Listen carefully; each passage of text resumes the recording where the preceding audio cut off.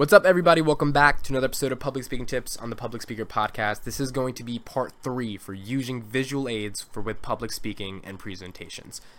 This part is going to be about how to incorporate posters and charts into your presentations. So if you're interested in that and you're interested in learning a little bit about the psychology behind incorporating those into public speeches or presentations, then stay tuned. So, posters and flip charts. I think from my earliest days of when I started presenting in class, we started with posters.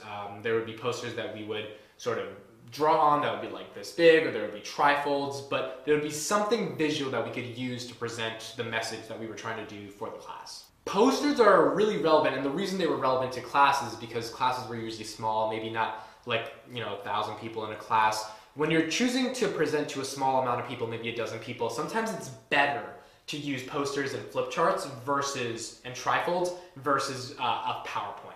The visual aid is a little bit more intimate and it's a little bit more deeper when you're going into something that's more handwritten or something that can be seen and touched versus something more digital on a PowerPoint. So there's a couple tips to note in the context of posters. One, your poster should support the core message of whatever you're talking about. So if you're presenting on a certain natural disaster that happened, maybe the poster would have in the middle the core theme of the natural disaster and all around it the different elements that you're talking about in your public speech or in your presentation. But nonetheless, the poster should highlight the central theme, and if someone looks at your poster, they shouldn't be confused about what you're talking about, or they shouldn't have to try to figure it out. It should be so blatantly obvious but still filled with so much detail that it becomes easy for an audience to dissect and understand the nature of what your poster is trying to communicate.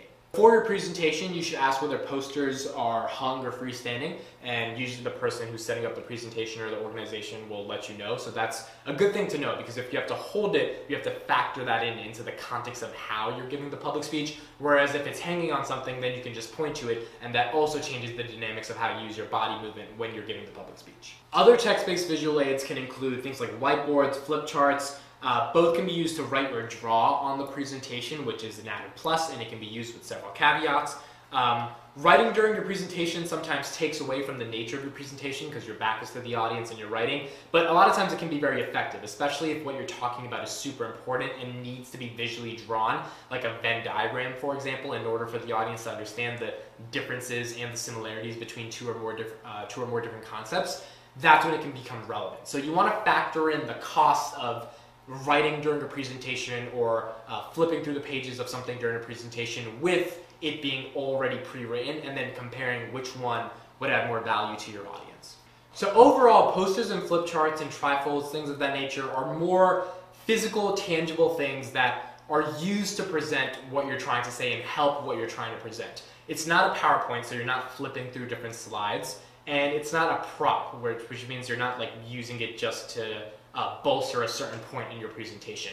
The poster, the flip chart, or the trifold really is the entirety of your presentation condensed down to that one physical object, and using that and making sure it's visually appealing and attractive to your audience, making sure you understand who's holding it, if it's hung, making sure you understand what the central theme of it is going to be relevant and significant in making sure your audience is captivated by the message that you're trying to present in that speech. And usually it's best done when you're in a small, intimate audience, and that's the best sort of time to use those types of things.